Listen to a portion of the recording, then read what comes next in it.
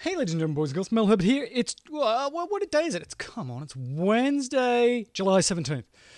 Wednesday, July 17th, Neuralink. Let's talk about it. Well, actually, they were going to stream it at 5 o'clock yesterday, and I had to put this together earlier than 5 o'clock, so I can't tell you what they talked about, so you probably know more than me, but we'll talk about it tomorrow. We'll talk about it tomorrow, so I'll just leave it at that.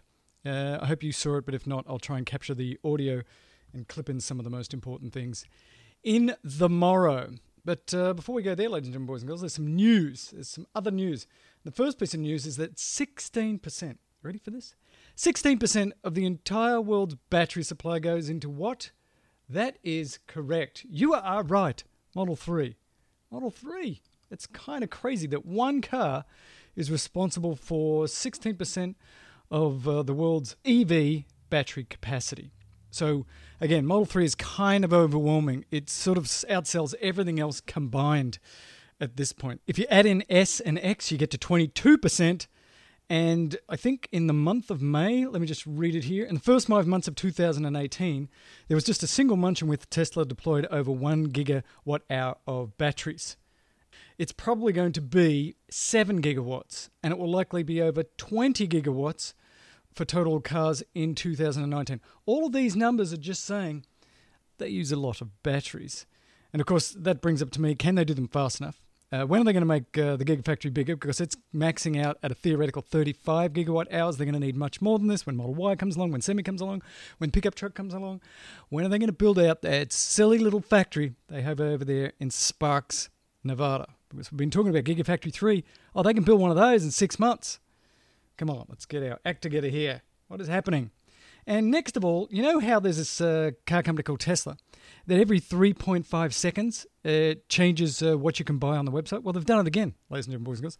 They've done it again. They've gotten rid of the standard battery version of the, what's it called? S and X. So the standard range has gone. And I actually got a note here from Jim Long that says this. Jim's been a frequent listener and writer to the show, and I like what he has to say here. It says, here's my prediction. Ready? That the long range is going to move up to the 400-plus mile set with the move over to the 2170 battery and the 250 kilowatt charging. And then they'll bring back standard range, which will kind of be like where they are right now, right? So they've gotten rid of standard range, which was about 285. Now you can only get long range. I'm talking S here, 370 miles range. And Jim thinks, the next step is going to be over 400 miles, and they'll put in the new batteries, and they will put in fast charging, as it were. To me, this makes an enormous amount of sense. At some point, the 2170s are better batteries than the 650s that are in the current S and X. So get your energy density up a bit more, get it over 400 miles. That's your long-range version. And then if you want to, you can sell a shorter-range version, but it would still have to be the 2170s or something that can charge fast. That, Jim, makes a lot of sense to me. And at that point, as I've said in a couple of Elon dailies ago, it starts for somebody like me to bring up the question, okay, how much do you really want that extra range? If that's as important as you think it is, are you going to buy yourself an S, or are you going to buy an X with a little bit less range, or are you going to buy a Model Y that's probably going to stay at 300 miles range, or at least that's what I'm predicting, even though I would love them to bring up the range in the Model 3 and the Y. This kind of thing, increasing the range of X, could be that, differentiator that would make people, and not a lot of people, but a subset of people go, oh, what the heck? Let me just spend an extra $40,000 for 100 miles range, which makes no sense. I get it. I've also got another article here, and I've talked about this on Talking Tesla and other things in the past. It's from actually CNN Stephanie Bailey, and it says how rich people could help save the planet from climate change.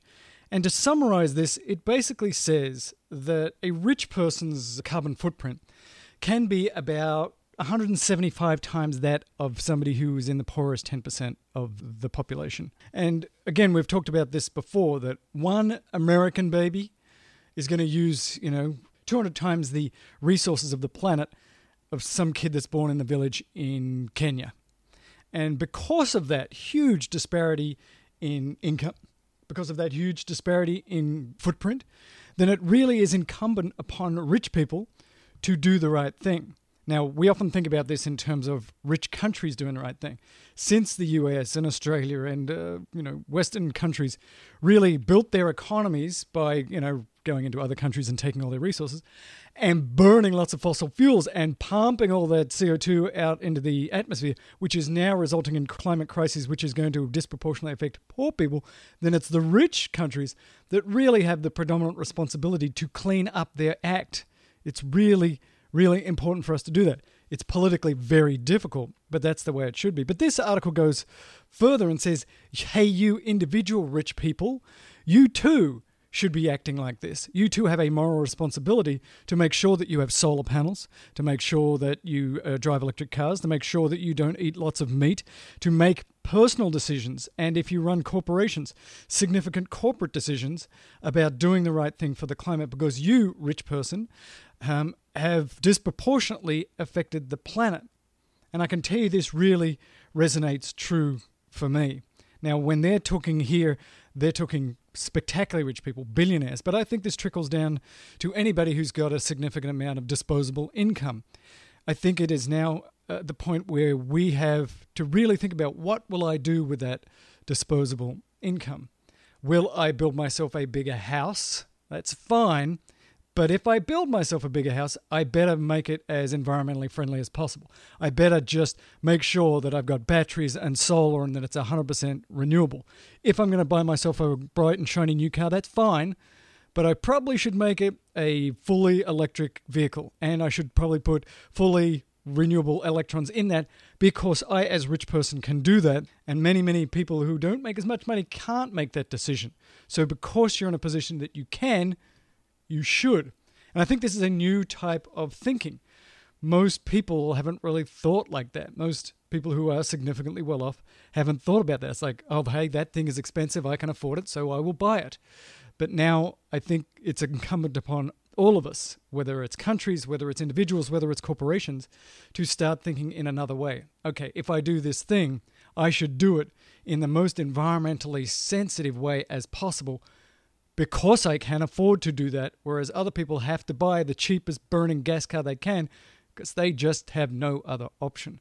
I think it's a really important article. I'll put a link in the show notes. There's actually been books written about this as well, even philosophers saying, rich people, you better do this. This is your responsibility, and get your act together. And I'm looking at you, Herbert. It honestly is part of why I drive EVs. It's why I have solar panels. It's why, as a company, we give big incentives to our employees to do the same. Now, you can look at my life and say, there's a whole bunch of crap that you do that is not environmentally sensitive, and I get it. It's true. I'm trying to fix a lot of those things. I think probably the most important thing is that I'm moving away from meat as much as I can. I'm not yet a vegetarian, but boy, Impossible burgers and stuff are making it increasingly easy for somebody like me who loves meat to eat less and less of it.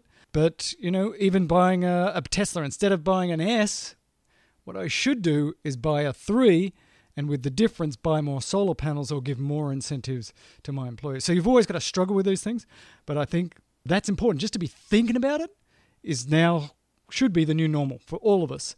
Think about the environmental impact of what we're going to do and try and make it as small as possible. And for the truly wealthy people, for the people out there that are running the big corporations, that truly have the cash, the Bill Gates who was doing this kind of thing, what can I do to actually sequester carbon? Can I go buy a forest and regrow it? Can I help install trillions amounts of renewable energy because I can afford to do it? Instead of investing in fossil fuels and making 20%, should I invest in renewables and make 15%? That kind of thinking. I got a friend. We're going to call him Dave because that's his name. A very wealthy guy, super wealthy. And we've been talking for a long time about Teslas and the environment and stuff. And he recently sort of caught the fever, as it were, like, oh my gosh, what is going on here?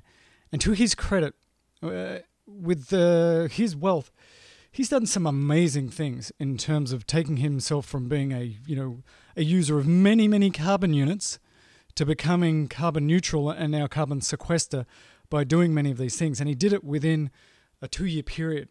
So it's pretty impressive. And again, you might say, well, that's just one person. Well, what about all the other billions? You got to start with the one person. So to Dave, you are my role model. You are the man. I cannot wait to come over and have an ice cold beer that's been made ice cold by your gigantic solar array. Okay, there might be hydrofluorocarbons in your fridge, but we're going to talk about that next. Rub it out. Talk to you tomorrow.